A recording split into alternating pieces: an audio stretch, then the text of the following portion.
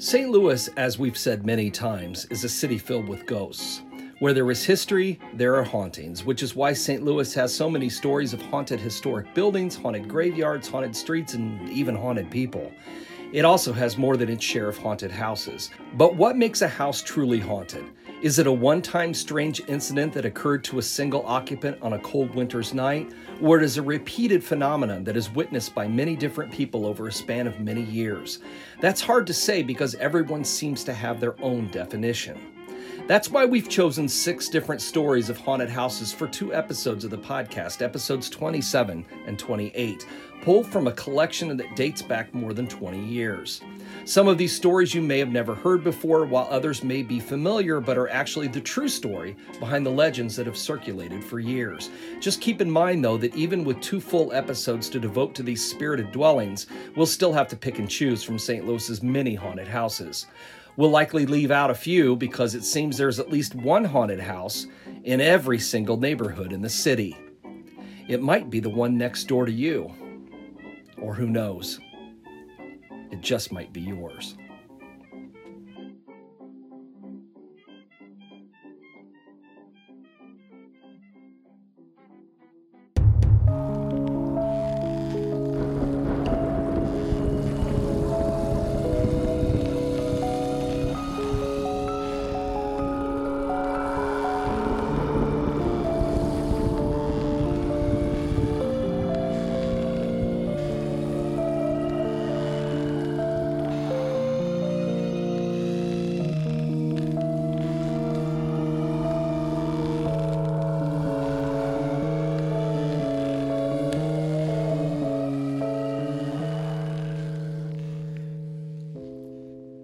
Welcome to the latest episode of American Hauntings, the podcast dedicated to the history, hauntings, legends, and lore of America's past.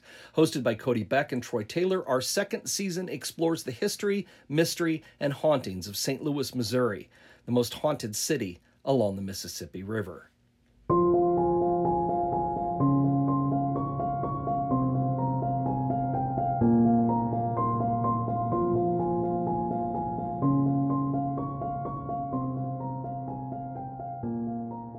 The Lafayette Park neighborhood began just before the Civil War, when pasture land was converted to a residential area surrounding a new public park. The first buyers of the lots in the new neighborhood were mostly affluent business owners who hoped to escape the crowded conditions downtown. As St. Louis grew in the 1840s, the population of Lafayette Park grew too. Construction came to a halt during the war, but picked up again almost as soon as it was over. Most of the houses that faced Lafayette Park itself were constructed in the 1860s, and the neighborhood continued to develop through the 19th century. And then came the Great Cyclone of 1896. The tornado that struck the city on May 27th had a greater and more tragic impact on the Lafayette Park neighborhood than on any other part of the city.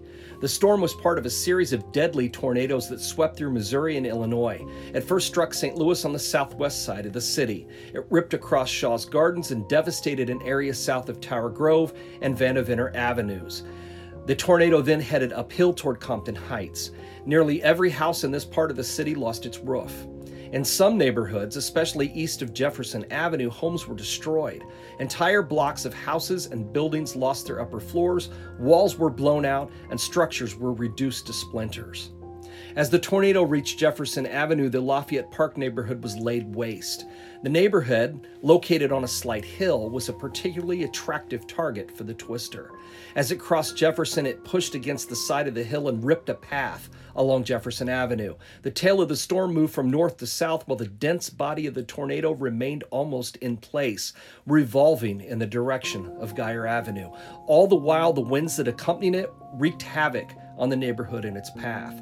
The tornado swept over the Scullin power plant and ravaged the streetcars, men, machineries, and buildings there. It swung toward the South Side racetrack and literally obliterated it. The storm rolled on, with lightning flashing in its belly, witnesses said, destroying more homes and then stripping Lafayette Park. By the time it reached the park, the storm was nearly 3/4 of a mile wide. The trees were torn to pieces. Those not torn out by the roots were broken and splintered, stripped of their leaves and branches. The massive iron fence around the park was laid flat, and the structured landscape was turned into a wasteland. The houses surrounding the park and in the nearby private places fared no better. The roofs were ripped off mansions and churches alike. Their walls were demolished. Broken bits of wood, brick, and stone littered the streets. Survivors wandered about the area in the aftermath of the storm, weeping over the destruction of their once beautiful neighborhood. Every home in the district was damaged, but many were wrecked beyond compare. In the end, the murderous storm lasted for less than 30 minutes and yet created such destruction that its repercussions lasted for years.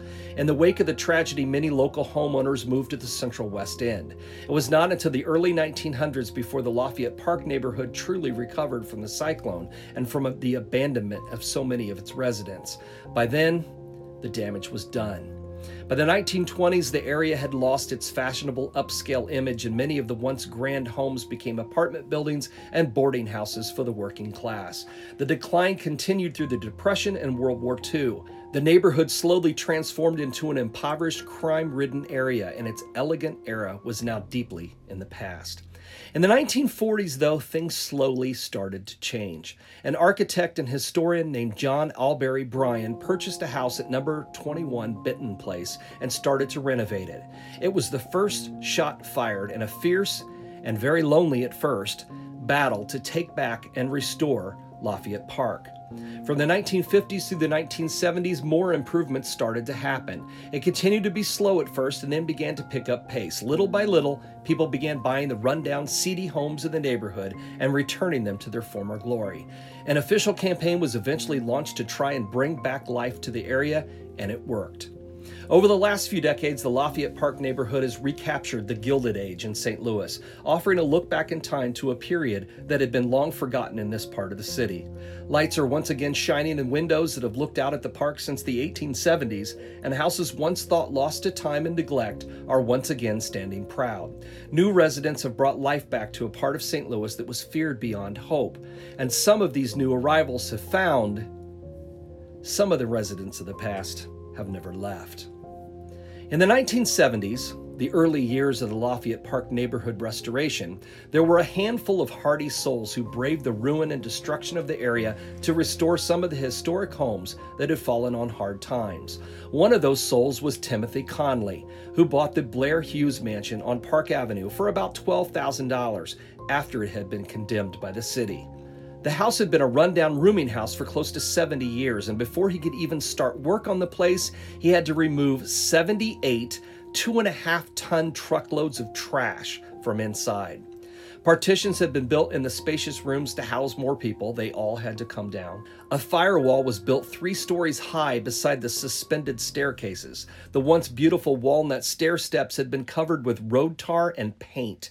It took 4 days to clean the paint and tar from each step.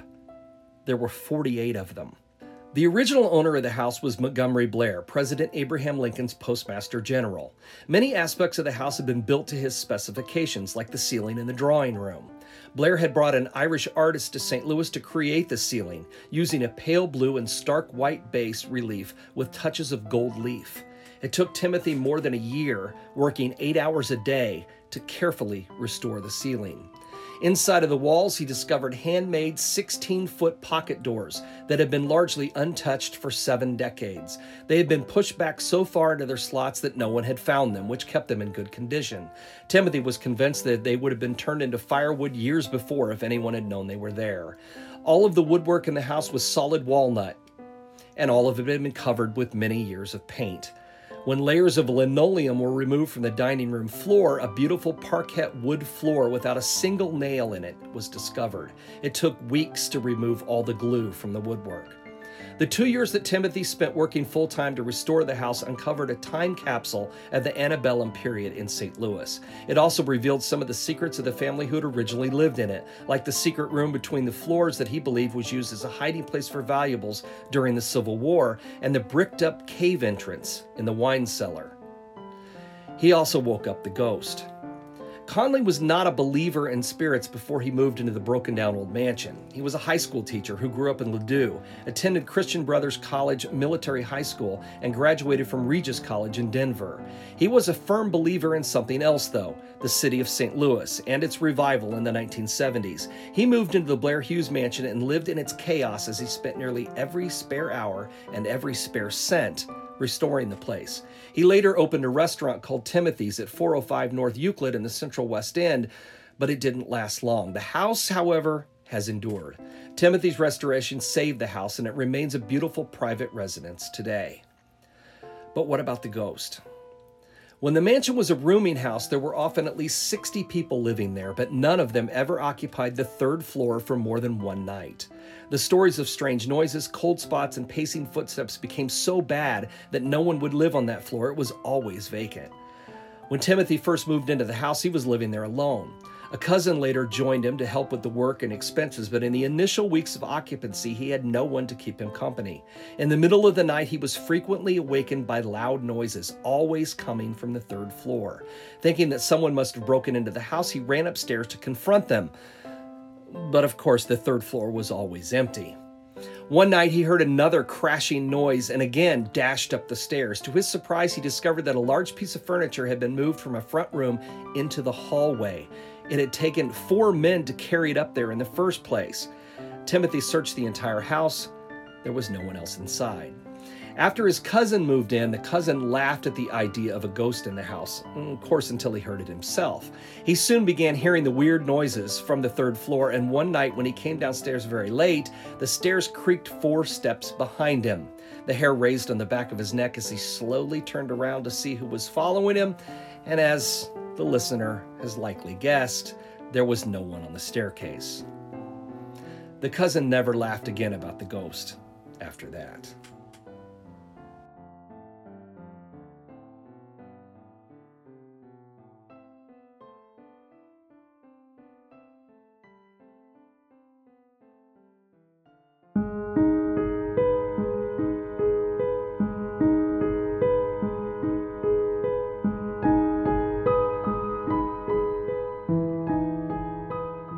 Located in the troubled near north side of St. Louis is the Hyde Park neighborhood, which was first settled by immigrants from Virginia and Kentucky in the early 19th century.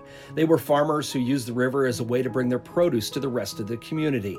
The main roadway through the area, laid out in 1804 for Fort Bellefontaine, was called the Great Trail. It was later renamed Broadway. The neighborhood was also home to many of the Germans who came to St. Louis in the 1840s. They called it Bremen and built hundreds of humble homes as well as some elaborate ones along North Park Place, along the gently rolling hills that rise toward the College Hill neighborhood. For years, the neighborhood thrived.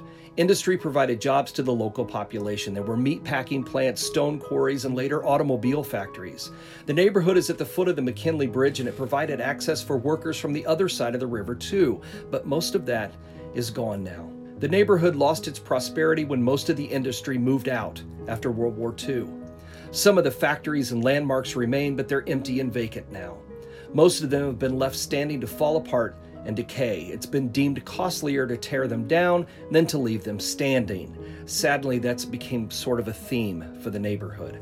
The Hyde Park neighborhood is often a heartbreaking place of broken promise and decay, but hope does survive.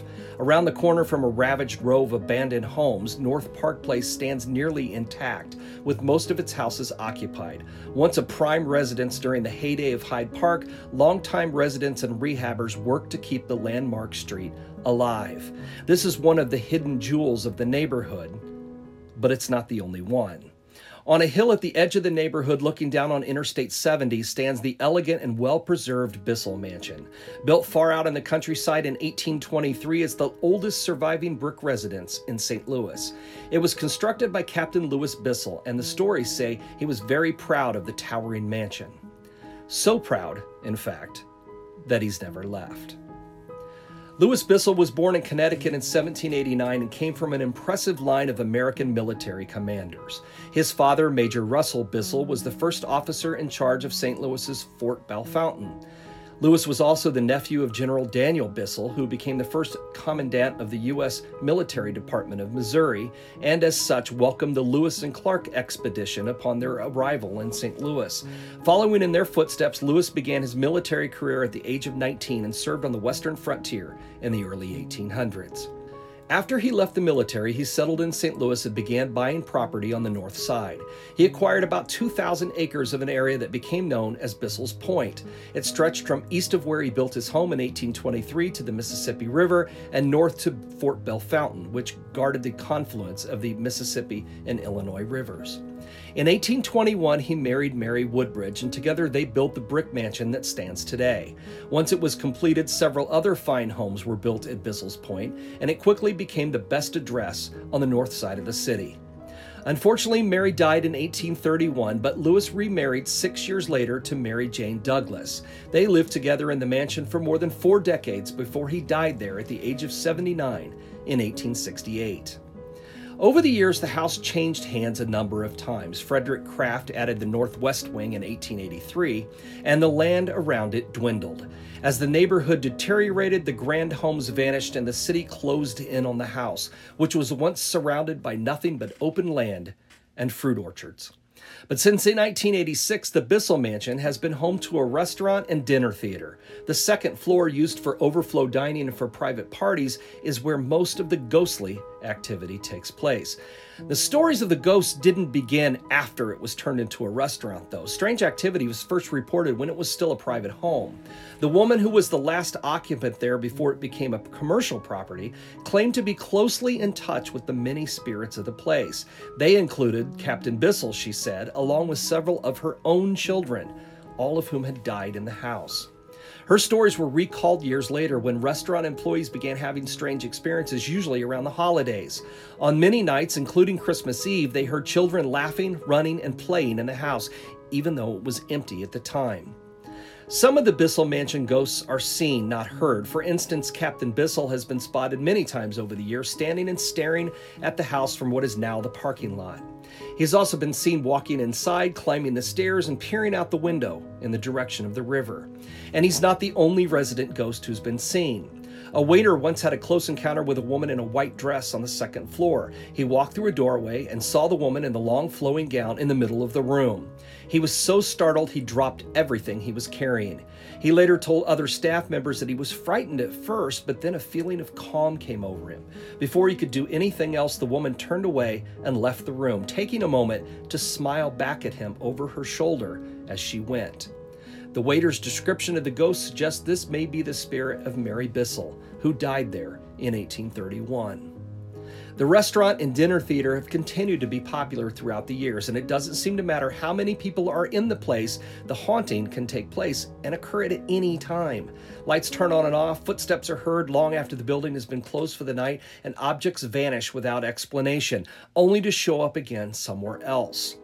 A restaurant manager realized that every night after a performance, wine glasses were vanishing from the racks. She would find a different number each night, and occasionally that number would change from week to week.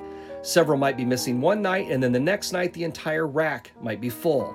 Convinced that someone was playing a trick on her, she finally discovered that she was the first and last person to see the glasses each day. Whoever was hiding them, she found out, was not among the living.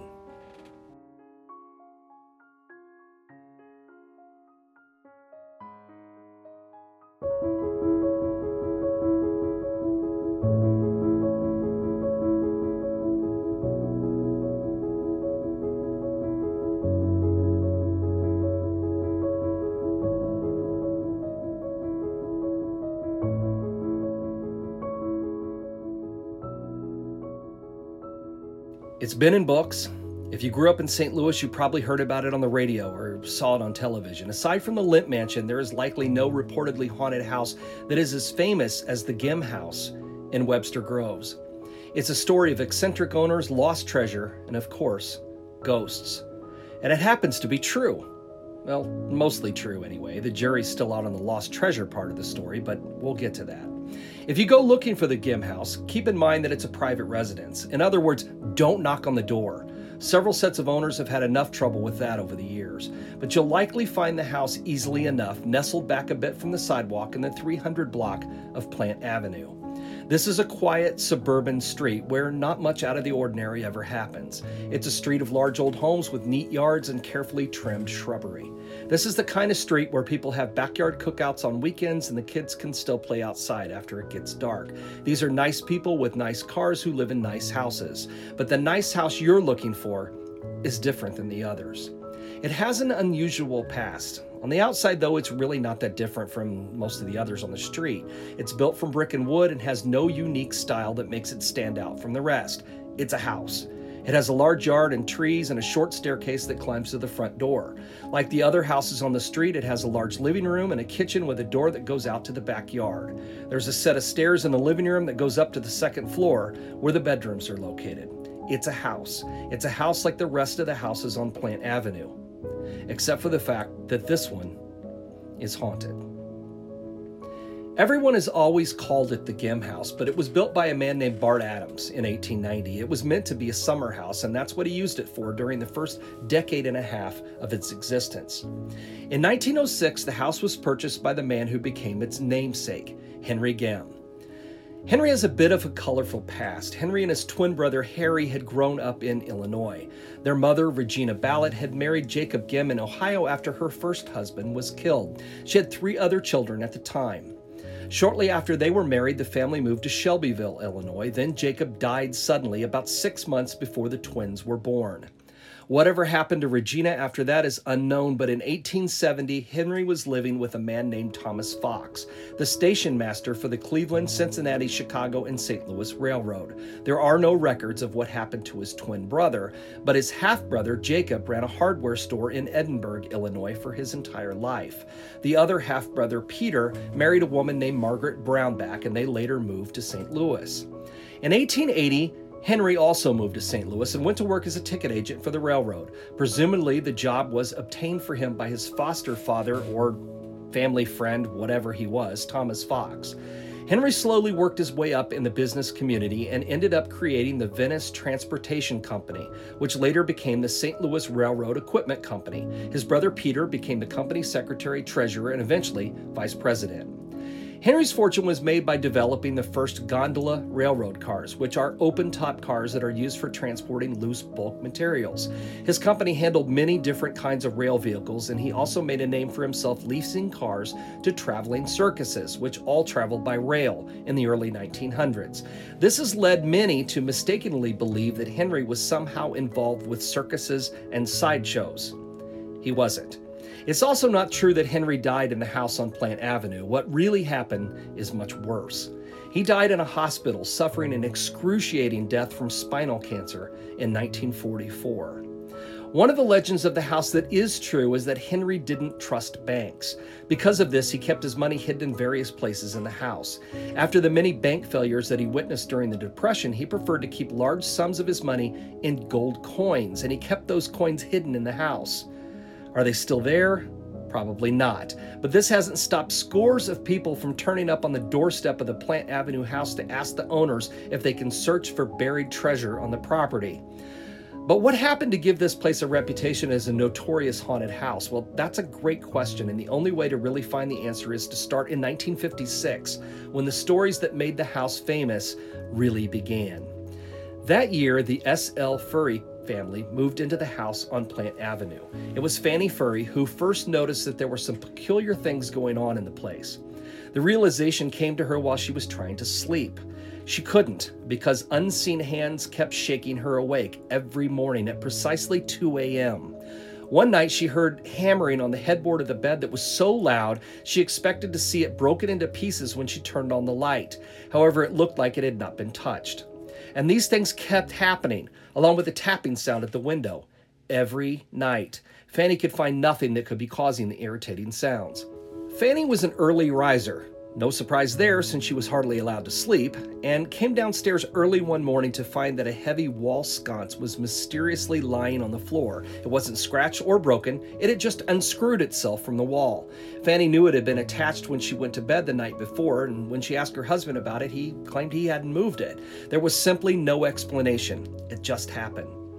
This incident was followed by the footsteps. They sounded like heavy boots, and they stomped up and down the stairs all day long. Fanny described it as the sound of someone looking for something upstairs and downstairs that he could not find. The footsteps always ended on the upstairs landing. At first, Fanny was the only one who heard them. The sound always occurred during the daytime when she was the only one home. She hesitated to mention the odd happenings to her husband. He was a practical man with no interest in ghosts or anything of the sort. But he soon noticed how upset and stressed out she seemed, and he asked to talk with her about what was troubling her. She spilled everything. And he laughed. Nothing had disturbed his sleep, he assured her, and he hadn't heard any phantom footsteps on the stairs. There was nothing wrong with their new house. Ignore the problem, he said. It'll go away. Typical man. But it didn't go away, and her husband didn't laugh at her for long. On the morning after she told him about the happenings in the house, he sheepishly told her of his own experience from the previous night. He'd also heard some strange noises. He couldn't explain them just yet, but he would. Old houses make all sorts of noise, he assured her. He'd figure out what was going on. Well, he didn't figure it out. In fact, soon became a wholehearted believer in the idea that the house was haunted. He awakened just a few nights later to see a wispy white shape that passed directly through the door to the hallway and vanished into one of his daughter's bedrooms. He ran to the door and looked into the dark room, but saw nothing. The shape had vanished. He tried to tell himself it had been the reflection of headlights from a car that had passed by the house, but when a vehicle drove down the street a few moments later and the strange light didn't reappear, he was no longer convinced of that.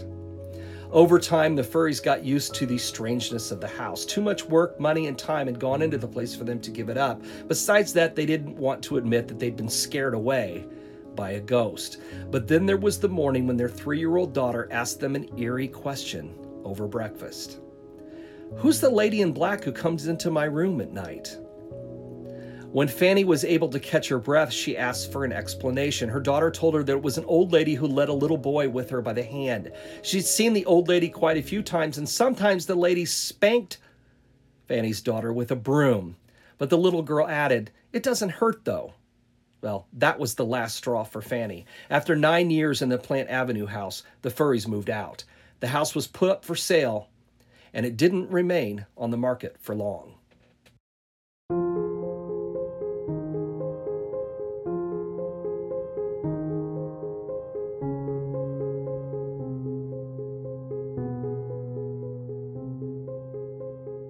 In 1965, the Walsh family moved into the house with 2 of their 3 children, Wendy, age 10, and Sandy, age 20. They were told nothing out of the ordinary about the house and noticed nothing strange. At first, anyway. A few weeks after moving in, Claire Walsh was preparing dinner one night in the kitchen. Her only company was the family dog, who suddenly began acting very weird. Claire looked over and saw that he was cowering and shaking with fear. Claire bent down to see if she could calm the animal and suddenly realized what was scaring him. There was a figure in the kitchen doorway. It was white and hazy and roughly the size and shape of a person, but had no features or details. It shifted slightly into the living room, and then it vanished. Claire knew right then she'd seen a ghost. Unlike most people, though, she wasn't frightened. More than a decade later, she wrote about the incident. Quote, "I have a master's degree in science and I'm not inclined to believe things without proof. All I can be sure of is that there was something in the house besides our family." Claire moved past the sighting and tried not to think about it.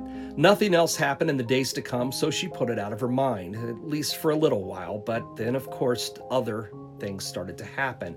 First, it was the weird sounds, knocking and tapping that wandered about the house after dark. Then she heard footsteps going up and down the staircase in the afternoon. There was a presence of some kind in the house. She couldn't explain it, but she could feel it. She knew it wasn't her imagination. She was determined to find out everything she could about the house they were living in. In February 1966, she broached the subject of the house's history with 2 neighbors over supper. She casually asked them if any of the past occupants had mentioned anything odd about the house. Well, why did she ask? Well, Claire admitted she'd noticed some strange things, knocking sounds, white shape in the kitchen door, and the footsteps that seemed to be made by someone who was looking for something. The neighbors, the Kurus, nodded in understanding. They told Claire they had almost bought her house when it come up for sale, but a man who lived across the street talked them out of it. He'd been a frequent guest to the previous owners, and their experiences had convinced them the place was haunted. The Kurus bought the house next door instead. Claire now had someone else to talk with and went to visit the neighbors across the street. That man told her a story about the past owner of the house, Henry Gem, although he didn't know the name at the time, who had hidden valuables all over the house. He was convinced the man's ghost had lingered behind and was now searching for the treasure that was still hidden away there. Well, she wasn't sure what to make of the story, but she did start watching for things to happen in the house. When the attic door began opening by itself, she searched the attic. She found something unusual outside of it. The attic stairs had a step that contained a hidden chamber. She lifted off the tread and found a hollow space inside. It was empty, but the hiding place was real.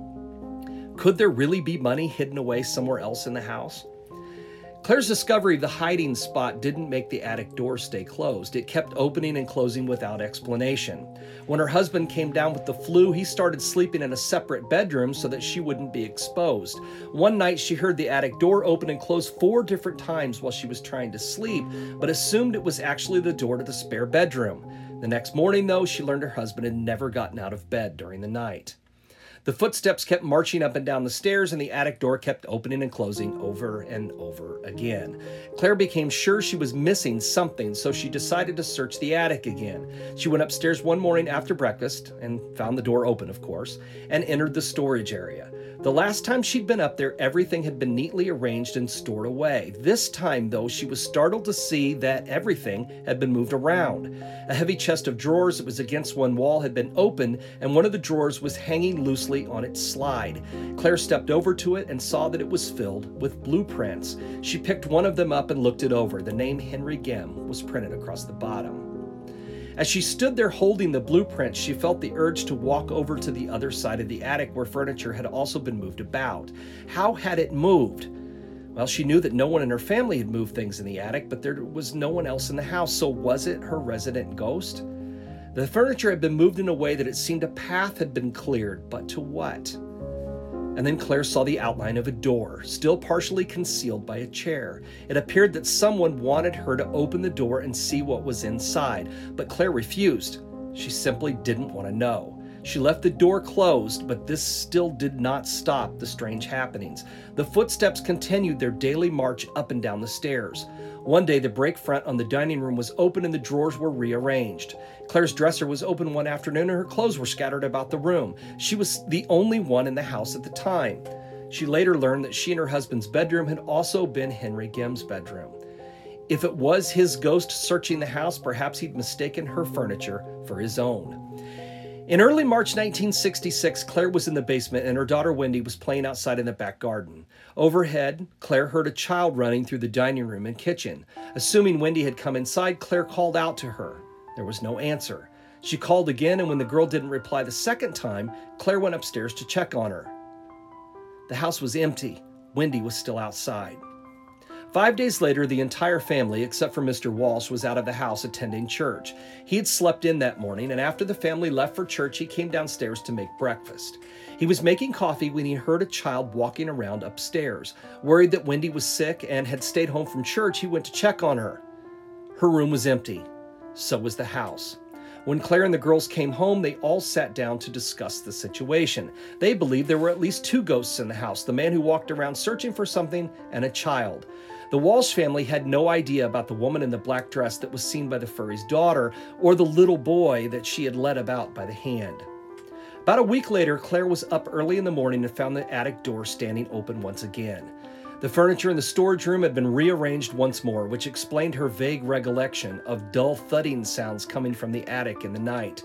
Claire believed the sound had been made by a large steamer trunk that was now sitting in the middle of the floor. Then she saw something even stranger. Among the smudges in the dust on the floor were what appeared to be letters that had been written in a child's hand. It looked as though someone had tried to write their name. She knew it had not been done by her children since they were too frightened to even come into the attic. So who had it been?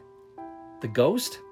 Claire didn't think about it any longer. She fled the attic, but she still couldn't stop thinking about it. She went back to the attic the next day. The writing was still there, but there was also something else, the imprint of a small hand. More time passed and the incidents continued. The attic door opened and closed. The footsteps pounded on the staircase. Cries were sometimes heard at night. Keys clacked by themselves on a typewriter in Wendy's room. Lights turned on and off, and the family dog, who'd always been a happy pet for the 7 years they'd owned him, became an addled and restless version of his former self. It finally became too much for them. The Walshes decided that the ghosts could have the house if they wanted it. They decided their next home would be a brand new one where no one had ever lived before. They'd never inherit anyone else's ghosts again. On the very day they moved out, as Claire stood at the front door with the last box in her hands, she heard the heavy footsteps as they climbed the stairs and then fainted away. Soon after, the house on Plant Avenue became the property of Robert and June Wheeler and their 3 children, and they've lived there ever since. They were really the first to research the history of the house and correct some of the misconceptions about the place, like the fact that Henry Gimm was not the builder of the house and that he didn't work for the circus. The Wheelers were also the ones that discovered Henry Gimm really did keep his fortune in gold coins, and he really did hide them around the house. The Wheelers have lived in the house for decades, and they became convinced soon after moving in that it was haunted. The events that have occurred over time have been unnerving, but not frightening enough to convince them to move out. They experienced much of the same activity as the owners of the house before them, including hazy figures, being awakened by a violent bed shaking, a family dog that was troubled by something unseen, and noises from an empty attic. But they often found natural causes for many of the events, and when Robert and June started discouraging the notoriety of the house, a lot of the ghostly phenomena decreased. They theorized that perhaps their unwillingness to accept the haunting caused the activity to fade. It could have been that the energy in the house dissipated over time, as often happens with many reported hauntings, or perhaps the Wheelers just stopped noticing the oddities around them. The constant harassment by reporters, writers, and curiosity seekers became too much, and the family just turned themselves off to what was going on. Whatever the reason, the house on Plant Avenue is now a pretty quiet place. Is it still haunted? Well, I think it probably is, although perhaps these days it's more haunted by its history than by the ongoing presence of Henry Gimm and the bevy of specters that once roamed the place in years gone by.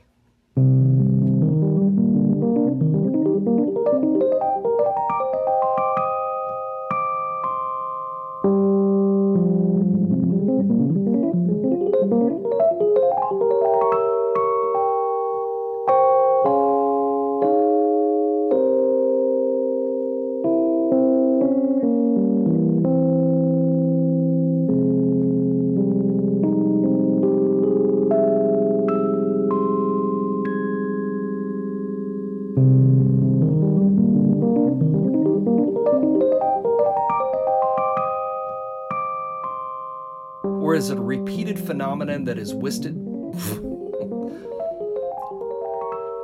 What? Oh, man. Route 2. Construction began to halt. God, fuck. I'm going to start that paragraph over. Sorry. This is a little rockier than the last one.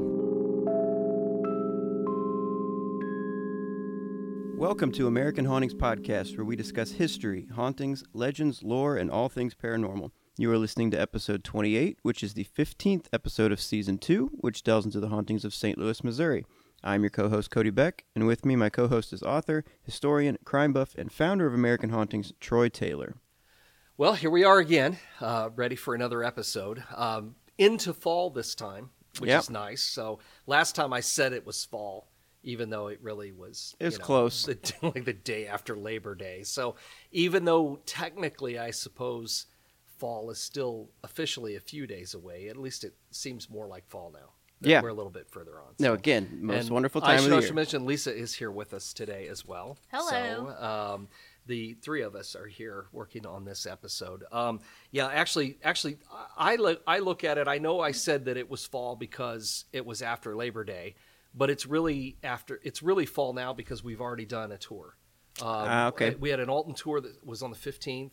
On Saturday. So we also had our fall festival on Saturday in Carlinville that we always go to every year. So it kind of now it feels more like fall, even if it's not like nice and cool. At least it seems like kicks fall. Off the season, though. Exactly. Fall always starts for me once we've had a tour and when I can bring out all my scarves. Yeah, that's then it true. really feels official. That's fashion thing, and then the flip-flops have to go away. That's sad. That's the sad part. That's the sad part, but the scarves come out.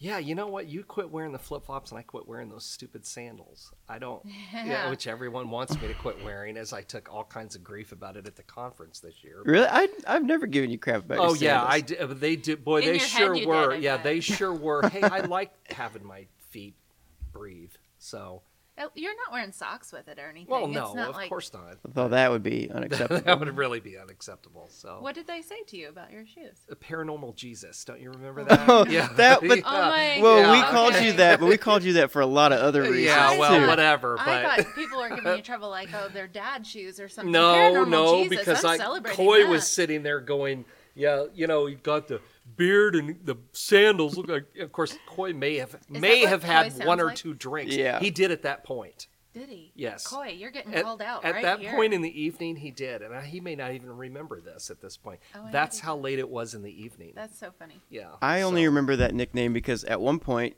you were in the center and literally like 15 people were seated around you, Yeah, but captivated by your No, stories. I wasn't even saying anything.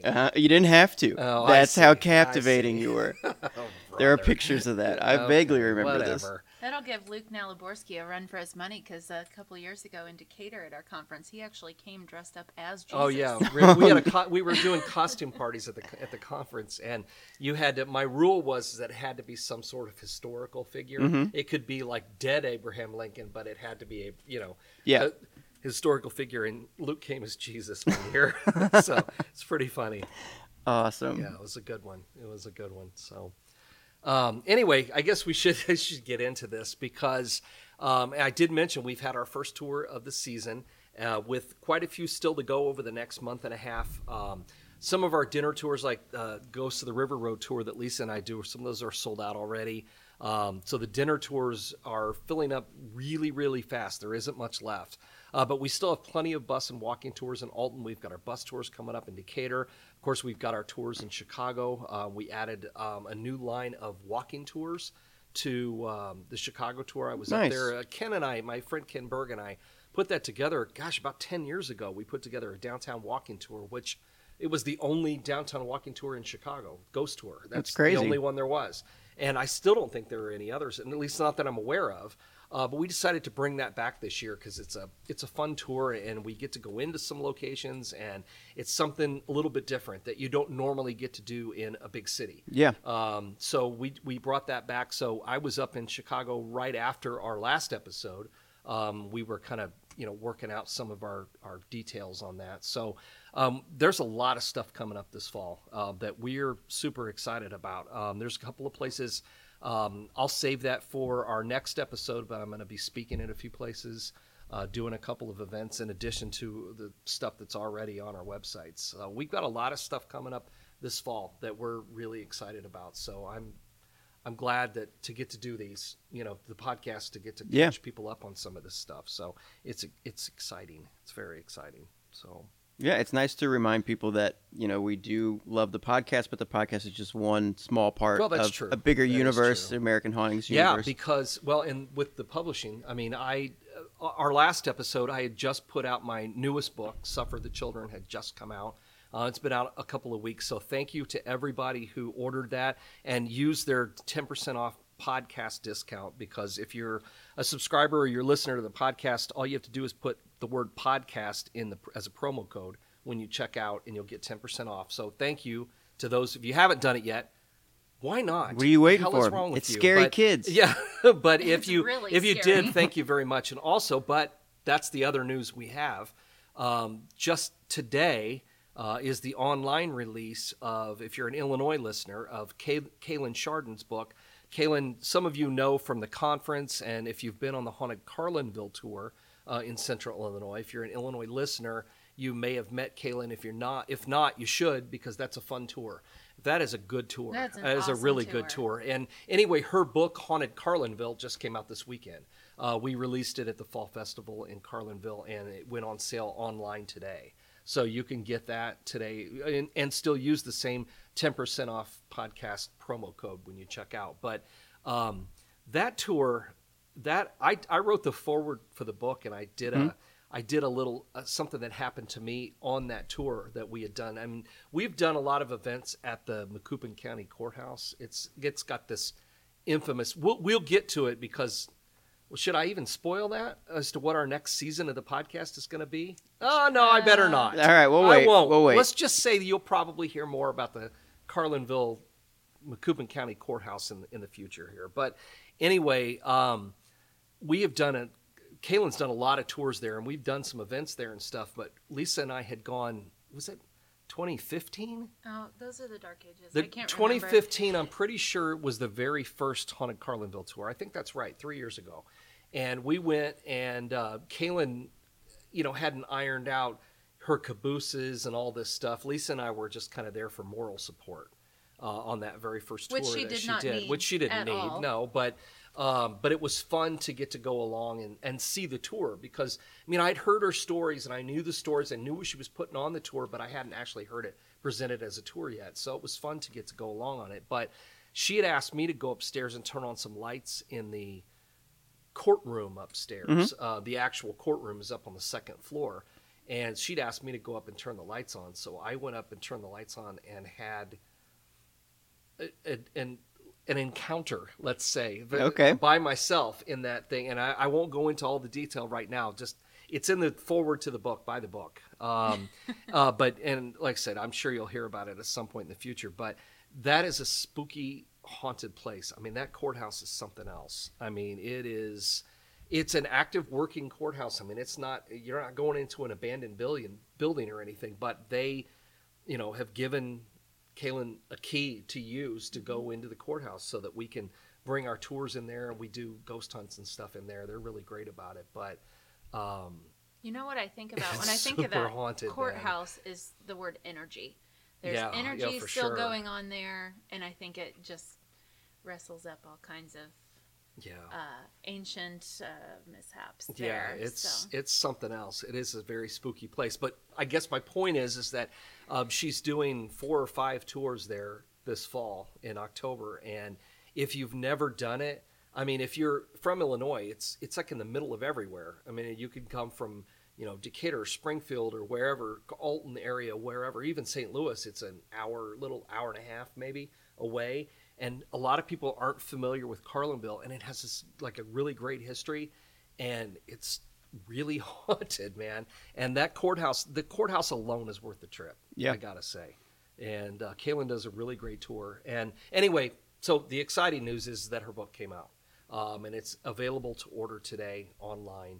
So if you want a good history and hauntings book about Central Illinois, pick this book up. So it's a good book. Awesome. And something we haven't done lately is thank everybody who has joined up on our Patreon page. Oh, yeah. I know we haven't talked about that much lately. No, we definitely need to thank all of you who are on our Patreon list and invite people who have not checked that out yet, and maybe you want to jump on there. It is low cost to you and helps us get some more equipment for our podcast. And like Cody said, this is a bigger thing than just the podcast, so it gives us some help too. But I've been having a lot of fun with sending some of this stuff out. She sent out Oh my some gosh. stuff that it wasn't scheduled. It wasn't stuff. scheduled, but that's why I had Troy. If you look up on our Patreon page, it says on there that whenever Lisa gets inspired, and Lisa gets inspired more than Troy wants to pay for stamps, but you know what? So if you sign up, you can get things like access to our Facebook page. You can get early access to events and early newsletters. One option is free entry to our conference that we have every year, and some of our meetups that we have, actually around the country when we do some of our traveling. And if you are one of our Patreon members at that level, you can come and meet up with us. What else? Oh, T-shirts. T-shirts. Oh, my gosh. The T-shirts are one of my favorite things to send because... especially the brand new one. The brand new one that's coming out. Yeah, well, I don't want to give it away. By the time we're recording this, we haven't released it yet, but it's a good one. It's probably my favorite. And so those of you who have been into the paranormal for a long time, you are going to appreciate this new T-shirt that I can send you. And then also there's just a regular swag too that I love to send out, stickers and buttons, and we have new magnets now so they don't stick to your car, which I love. We just stuck them on our car. Yeah. So Nice. Yeah, Leah actually got a package the other day, and it had the buttons and the stickers and everything. I didn't even know she signed up for it. Yeah. And she was trying to not tell me. I wondered if she did. Yeah, and it had a nice, cute card and everything. And I was like, "What is Lisa doing sending us mail here? Taylor Mercantile? What is this?" Yeah, Lisa's been busy. Yeah, so it was but great. I get inspired sometimes too. And one example is I just recently sent out to all our Patreon members an interesting piece of evidence that was given to me with a little bit of a bio.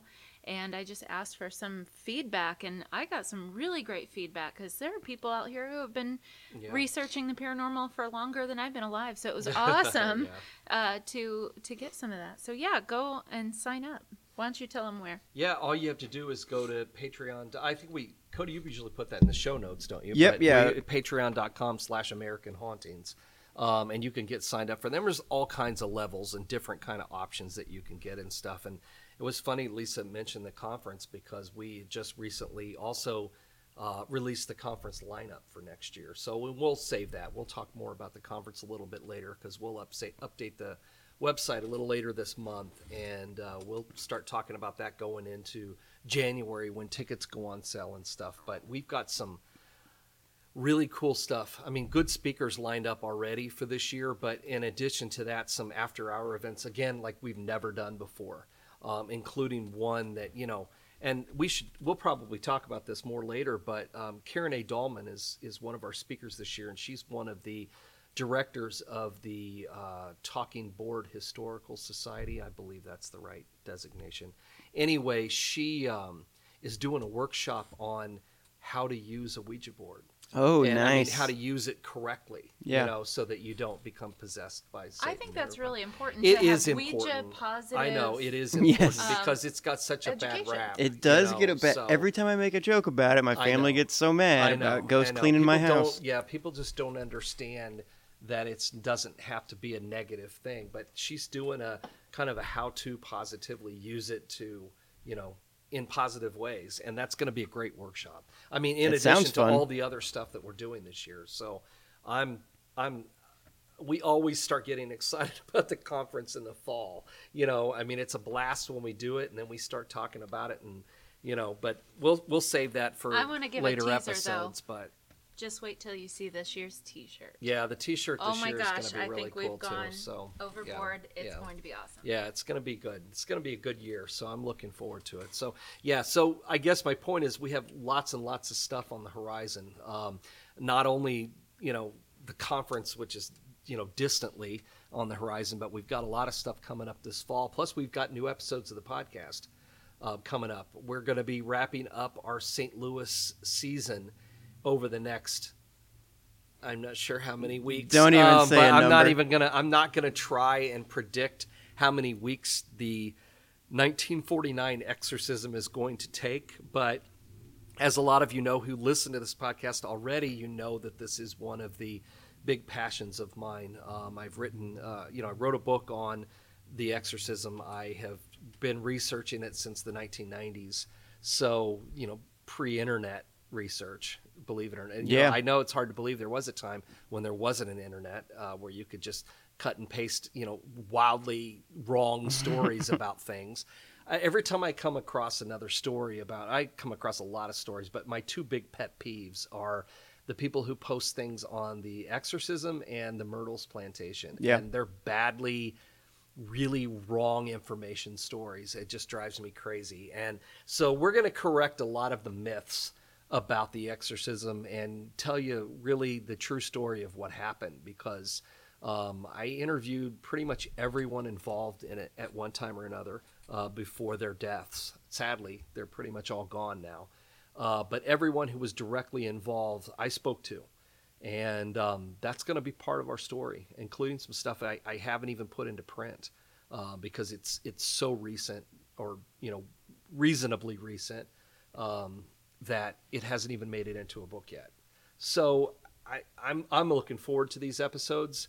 that are coming up. I'm just not going to make any predictions as to how long they are. But you know what? We better talk about this episode. Yes, because I think people are probably wondering, you're waiting for us to get to some of these stories that we talked about in the episode today. Right. So let's jump into our latest batch of haunted houses out of St. Louis. Yes. The first one is in a very interesting neighborhood in St. Louis, Lafayette Park. Yeah. And I had no idea about this, but I have a coworker that just moved to Lafayette really? Square, and Yeah. I started telling him that we were going to do an episode about this, and he goes, "Are you going to talk about the cyclone?" Yeah. You can't talk about the Lafayette Park neighborhood without talking about the cyclone. So, yeah, that was that's one of those things that has left a lasting impact on that part of the city. I think, because as I mentioned in the monologue, it was hit harder than. I mean, there was a lot of damage in the city, on that in May of 1896, but Lafayette Park, for whatever reason, just seemed to get the worst of it. Yeah. And this was an area that had been a neighborhood by that point for almost 50, 60 years, I guess. They had been, a lot of homes had been built. There were a lot of people who had, kind of like in the last episode, we talked about the Central West End and the private places. This was an area that, I guess you would say, I wouldn't say that they were, the people who built the neighborhood originally, I wouldn't say that they were probably less wealthy than the people who built all those private places, but they were a different group of people. These were merchants. These were wealthy merchants, bankers, people like that, who had moved down to that area because it had become available and it was marketed to a slightly upscale kind of people around town. It had been it had just been used as a goat pasture. It was a commons, and they decided to build that park, and then they marketed the neighborhood to people who could afford to move there because they wanted to make it a nice neighborhood, and they did. There are a lot of beautiful homes, but these are not like the kind of mansions you see in the Central West End. They're more like like a brownstone or like a white stone, like you see a lot in Chicago. They're more of that type of home, which is more personally, I find more appealing. I've always liked that area of the city. I think Lafayette Square, Lafayette Park neighborhood is just such a neat part of the city, and I was really glad in the last. It's been a while. It's been 30, 40 years, but if you go down there today, it's really come back. It's really nice. Well, it had to come back because the storm was 3/4 of a mile wide, and it said it only lasted for 30 minutes, but the destruction was... think about that. That's a really long time. Yeah. I mean, 30 minutes, you say only 30 minutes, when you think about the devastation that it was caused, 30 minutes is a long time. Yeah. But if you sit and count out 30 minutes or even just sit and count out, okay, put it this way. So you're watching a video on Facebook, and now the new thing is to stop it in the middle and run an ad for 45 seconds. You're welcome. It seems endless. Yes, okay? it does. So imagine what 30 minutes of utter horrendous chaos and storm must have been like to people who had...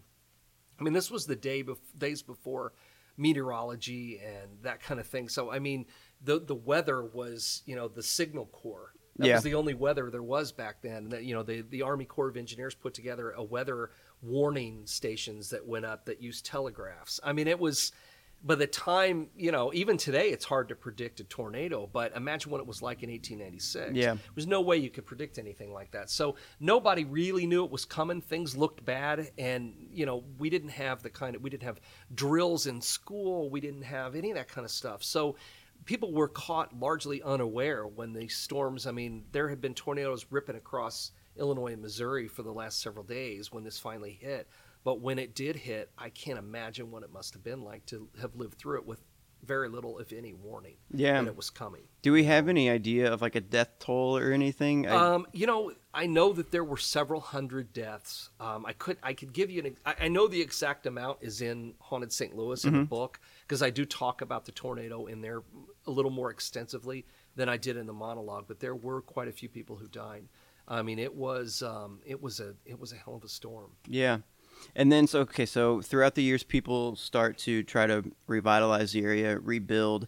And well, it did. It did. For the first probably 20 years, they rebuilt a lot of the devastation. But unfortunately, by the time the Depression came along, that had turned into a pretty rough part of town, because a lot of the wealthier people who lived in the neighborhood left after the storm. They moved to the Central West End because that seemed further away from the crime and the grime of downtown St. Louis.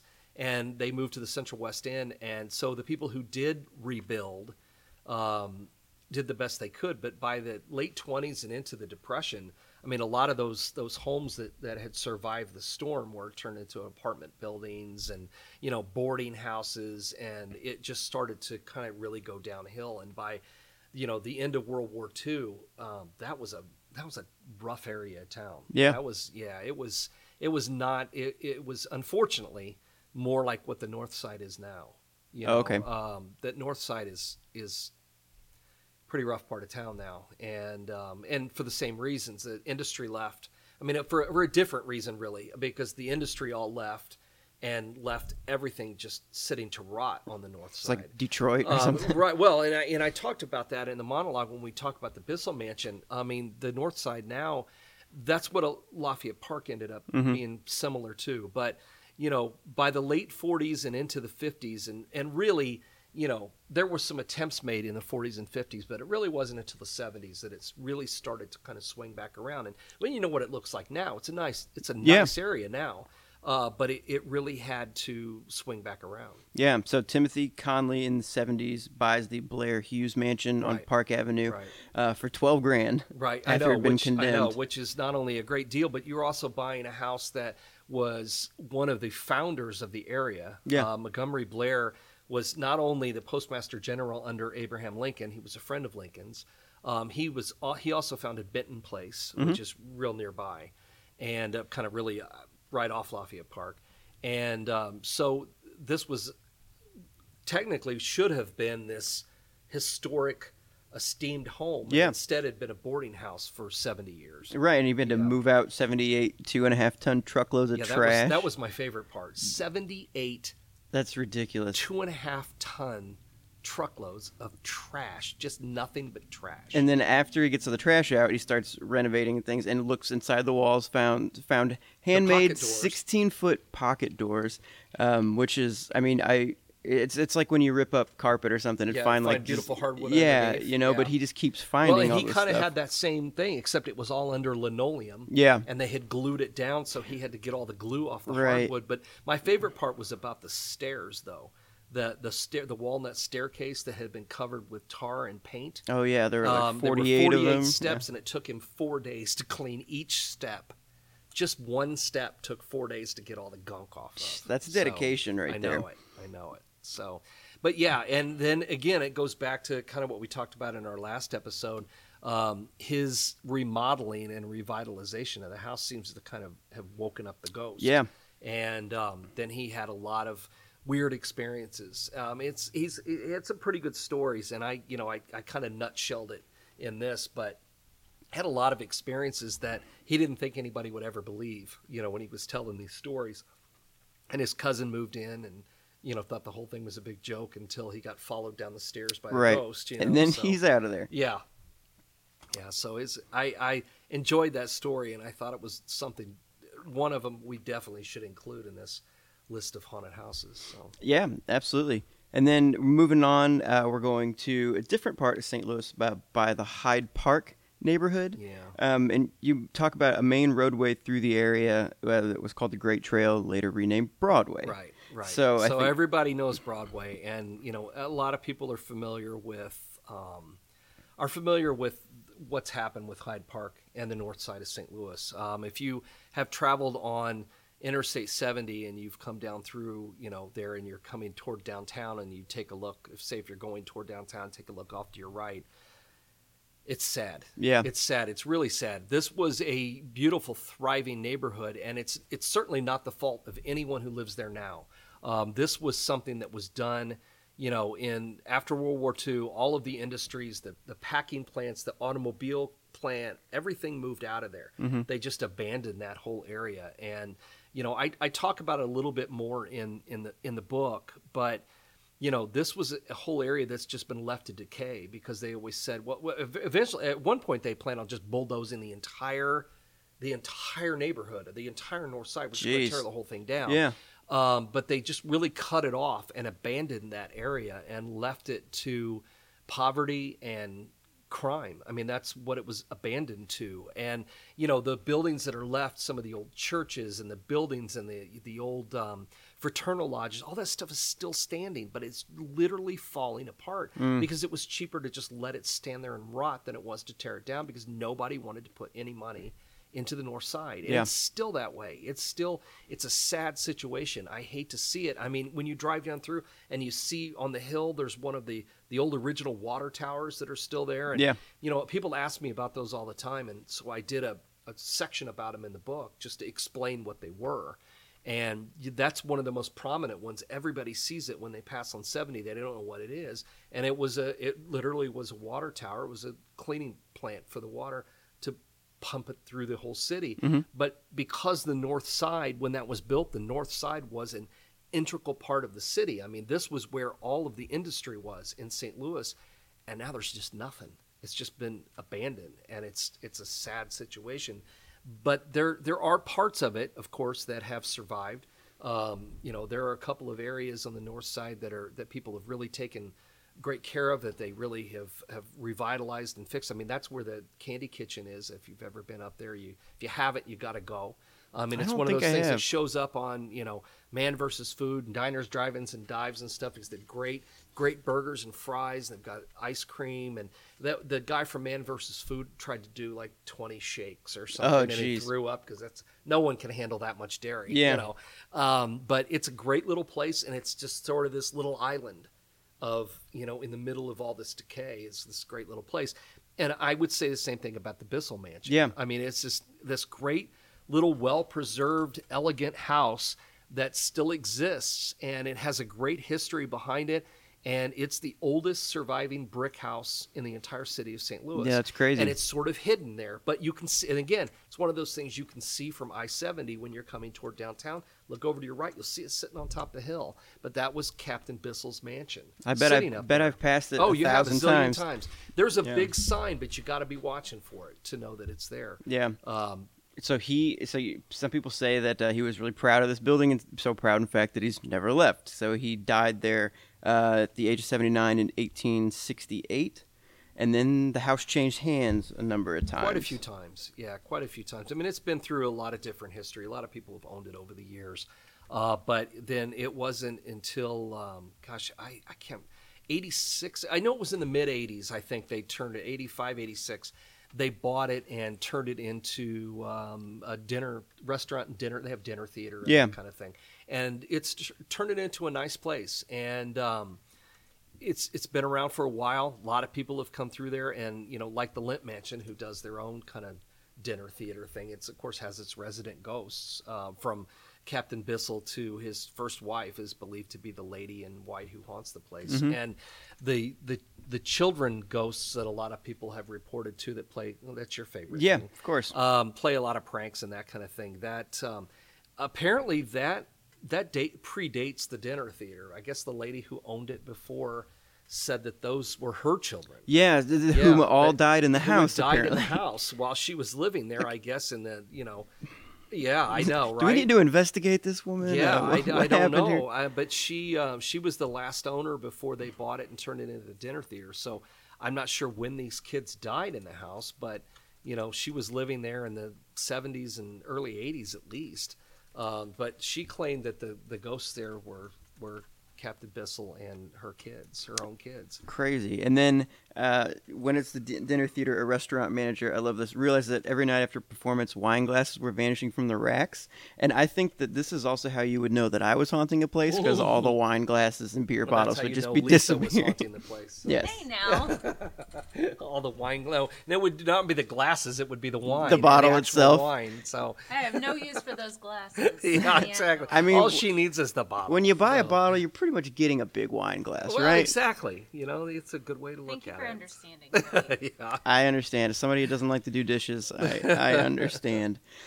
Okay, so the last house that we're going to talk about has a lot of stories. I know. It was great. That was the lengthiest part of the monologue to do. Yeah.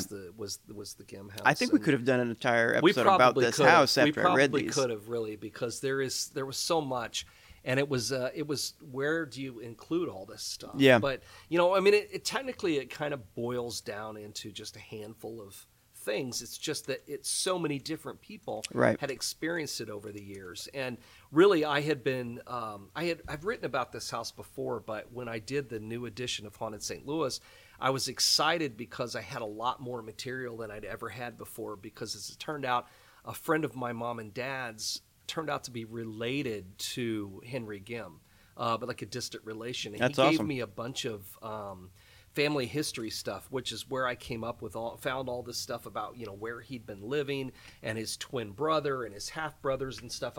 That was the first time any of that had ever made it into print.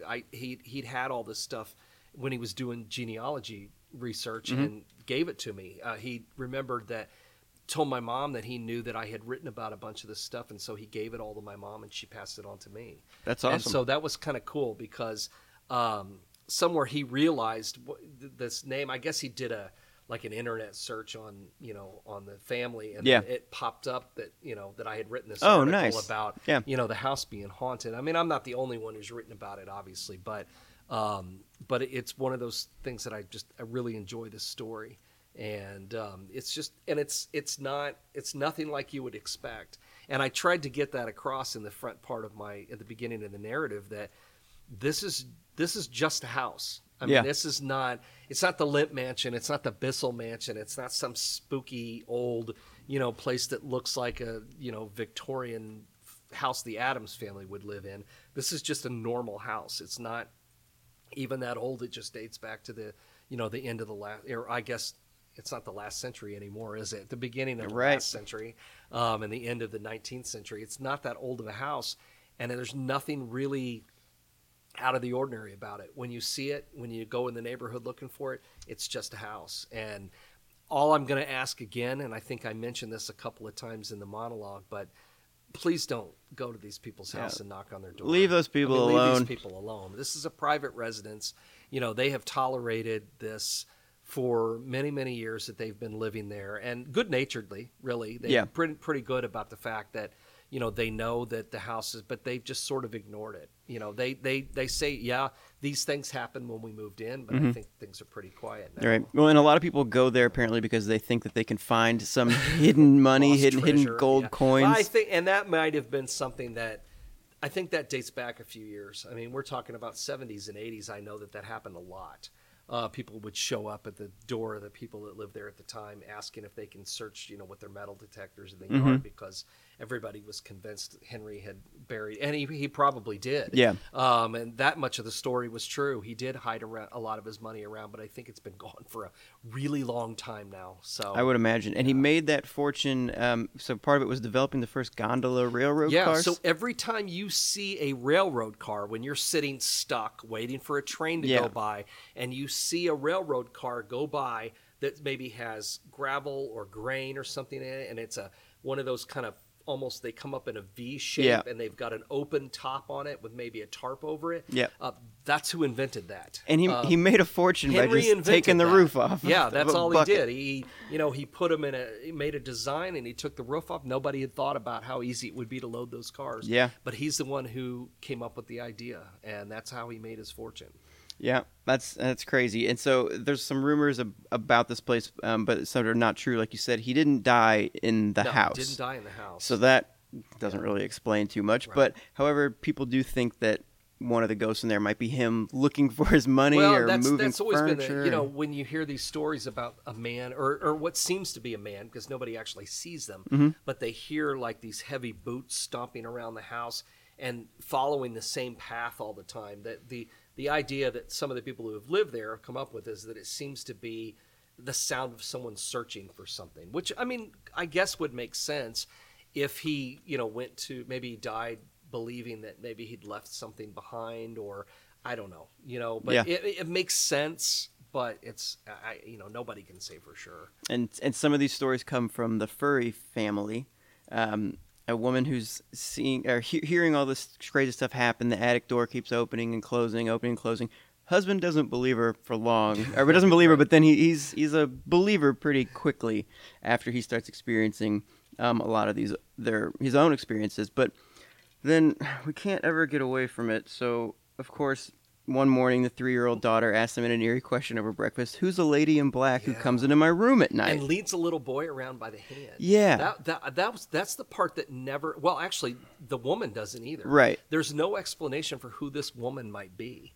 And who the little boy is she's leading around by the hand. I don't know. I mean, and I don't know. I mean, It doesn't seem to have any connection to the actual house, but maybe there's something that we don't know, that's in there. But that, I think, was the final straw for the furries. Yeah. That was for that family. That was enough for them. I don't blame them, especially with the little girl said that sometimes she would spank her with a broom, but she added it doesn't hurt, though. You're like, okay, we're out of here. Yeah, that's weird anyway. So then in 1965, we move on to the Walsh family, who also had 3 children.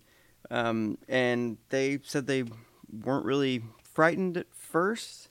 Or, let's see, unlike most people, though, she wasn't frightened. And I like how she says, "I have a master's degree in science. I'm not inclined to believe things without proof. All I can be sure of is there was something in the house besides our family." Right. Well, and when she was in, I think that was the beginning of it for her, for Claire Walsh, she was in the kitchen, and then the dog was kind of staring in the doorway, Right, like they what's do. in the door, and then she turns around and sees like this, like a misty shape kind of thing. And I don't think a degree in science was enough to tell, convince her that wasn't something out of the ordinary that she had just seen. So one thing I wanted to ask you about with her that I have to know what happened because this drove me crazy. So keeps thinking the attic door's opening. She thinks she needs to go up the attic, and she says that it looks like things were moved around, and a path was kind of leading to a door, but never opened. Why wouldn't she open the door? I don't know, but apparently, as I can't find any notation for the entire time they lived there that she ever open the door. That could have changed everything. I feel like she wouldn't open it for whatever reason. She found all kinds of other things and found like the handprints and the dust and all that stuff, and little kids' names written and stuff, but didn't open the door. I guess I don't know. Either too freaked out or something. I don't know when they make a movie of this. If I don't think they ever will. They should have already, in my opinion. This would be you could blow this thing up into another Conjuring kind of movie, but. That would be a good scene. I mean, there's so many good scenes with the Walshes. In this, I mean, sounds like it. Their stories are so much better than the furry stories. I mean, these stories with the handprints and the things moving around in the attic and finding the blueprints with Henry's name on them and all that stuff. I mean, that was some good stuff, Yeah, I was expecting her to see go into it was like right out of a movie. Goes to the neighbor's house, and the neighbor said, "Oh well, we thought about moving in there, but the guy across the street convinced us not to." I mean, this is a movie. It really is. But then it has a sort of a different ending. So Robert and June Wheeler move in, and they say they think that it's haunted, but they have ignored. But they ignore it. Busted the ghost by ignoring it. Yeah, pretty much. They have decided they're not going to. They don't feed the troll. Yeah, they don't go along with it, and without I guess they feel like that without feeding the story that it goes away, and apparently it's either gotten so quiet. I think it probably is fade. I think there's a combination of things, and I think I said that was that with a lot of hauntings, the energy will fade out over time. And I think that's a big part of what happened here. Plus, I think them ignoring it and refusing to feed into it doesn't give it the energy that it needs to continue as either. So I think that probably it may still be going on, but they just don't acknowledge it anymore. I think they just have had so many people coming to the door and so many people who have, they looked into it. They checked out the history of it. They corrected some things, and they just decided that they weren't going to play. They were over it. Yeah, and they still live there. I mean, they're still there. And again, please leave them alone. Yes, please do not go knock on their door because they're not going to let you investigate their house. So just leave them alone. But it's a pretty quiet place, So. But it's such a great story. Yeah. I mean, it's one of those things that is this untapped thing, but you'd have to, you couldn't say that the haunting continued, because apparently it hasn't, and there hasn't been any dramatic things that happen to make it stop. So that leaves out the Conjuring movies, right? So, yeah, so it's it kind of ends on a happy note, yeah, since it just kind of fades away. Yeah. So, but I do love the story, so I was glad you didn't mind that I took so long with that one. No, so, it's great. I tried to maneuver these 2 episodes and 6 stories that I'd chosen. I tried to maneuver the shorter ones into the last episode so that I could have more time for that one, because I knew it was going to be big. So, there was another thing that I was going to ask you about. Oh, but, yeah, right. But I didn't know if we should do this on here or not. But I wanted to ask you about it anyway, so I figured if I was going to, I might as well keep it recording. We haven't talked about Hereditary yet. Oh yeah, good God. Well, yeah. What did you think? Well, you know what I posted. I did see your post. Yeah. I will tell you that I have spent my entire life watching horror films, Mm-hmm. from probably age, I don't even know. I mean, probably before I started school, I was watching Dracula and Frankenstein and the Wolfman on the early show. I still remember, though. I remember that vividly as a young kid watching this stuff. So I've spent my whole life invested in horror films. Mm-hmm. I have a massive collection of books about horror movies, in-depth analysis, everything. I love them. I absolutely love them. I can watch just about anything but crap. Mm-hmm. There are a few movies that have scared me over the years. Some that are uncomfortable enough that I think about them later. I will always think about scenes from The Changeling, the 1980 George C. Scott, which is, in my opinion, one of the best ghost films ever made, about a haunted house. The end kind of falls apart a bit, but the movie itself, with the seance scene and the ball rolling down the stairs, I will always think about those scenes. And there have been others. I mean, there's been plenty of movies that that will make me jump, or, will give me something to talk about later. But I don't think I've ever seen a movie that I find to be as scary as Hereditary. Wow. There are things in it. It's a slow burn. Yes. It's definitely by the producers of The Witch, which again was a slow burn, which I really enjoyed that movie. I wouldn't call it scary. I just found it really atmospheric and very well done. But Hereditary, on the other hand, had some scenes early on. Things moved along slowly, which we won't spoil anything. No, that's why I'm trying to be careful not to spoil it. There were some things that definitely got my attention early on, even when the seances started. There were a couple of times that I jumped, but I will tell you, and the end is weird. Yeah. But all the clues are there. The clues are there through the whole thing. All you have to do is watch. It's true. And when you get to the end, it's all been revealed to you as you've went, if you've paid attention. Yeah. So if you're going to watch it, turn your damn phone off. Don't be checking Facebook or Twitter. Just watch the movie, because all the clues are there. But I will tell you, in the 10 minutes or so leading up to the ending, I've never seen anything quite like that on film. Yeah. I've never seen anything that scary on film, to the point that I was watching it alone, sound system on, turned up loudly, and I think that if someone had been standing outside my door, they would have thought I was being murdered, because I was actually yelling out loud, swearing at the TV, because there were a couple of scenes that scared the shit out of me. Seriously. Yeah. There were a couple of scenes. I just, like I said, I've just never seen anything like it. And I've been watching horror films my whole life. I think I've seen, I couldn't even give you a number, but we're into probably over 1,000 different horror films. And a lot of them have been crap. I mean, there's a lot of crap out there, but I've seen a lot. I've seen all the best horror films there are. From Ghosts to you name it, I've watched it. And I'm not going to say this is the best horror film I've ever seen, but what I will say is that it scared me more than any other horror film I've ever watched. And there are things in this movie I've never seen before. Yeah. So if you're looking for a recommendation, there's your recommendation. But you've got to have some patience, and you've got to cut out the distractions and just watch the movie. But you've got to just sit and watch it and be prepared, because it's different. I Yeah. mean, it's very different, and it's terrifying. And as bizarre as the ending is, it's all there. Mm-hmm.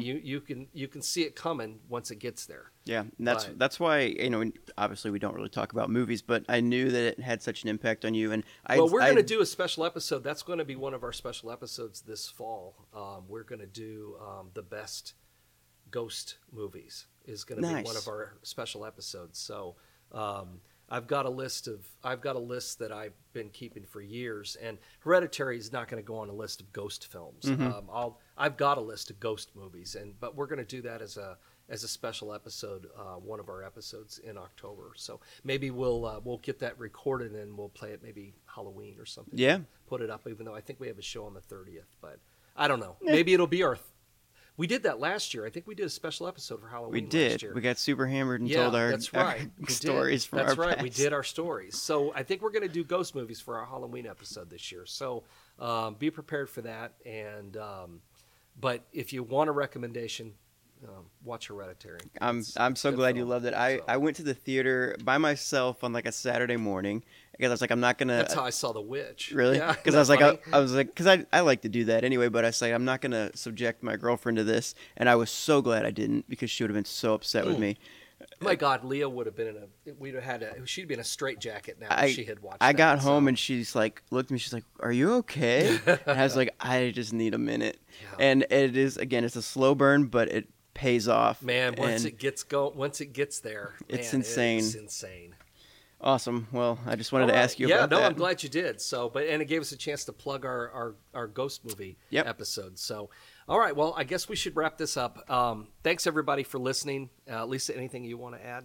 So, see you later. All right. Well, there it is. So, see you later. So, anyway, guys, thanks for listening.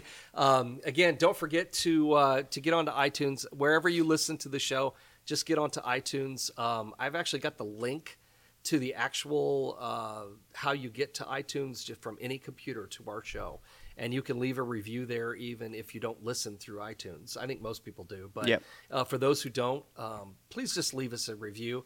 It makes it easier for people to find it, and we really appreciate it. So anyway, thanks again for listening. We'll see you next time. The American Hauntings Podcast is a way to combine historic record, folklore, science and observation, and imagination to uncover more about America's most haunted places, including St. Louis, Missouri. American Hauntings is a bi-weekly podcast. You can hear new episodes every other Tuesday, so please tune in to hear our latest episode and help us take a brand new look at history and hauntings.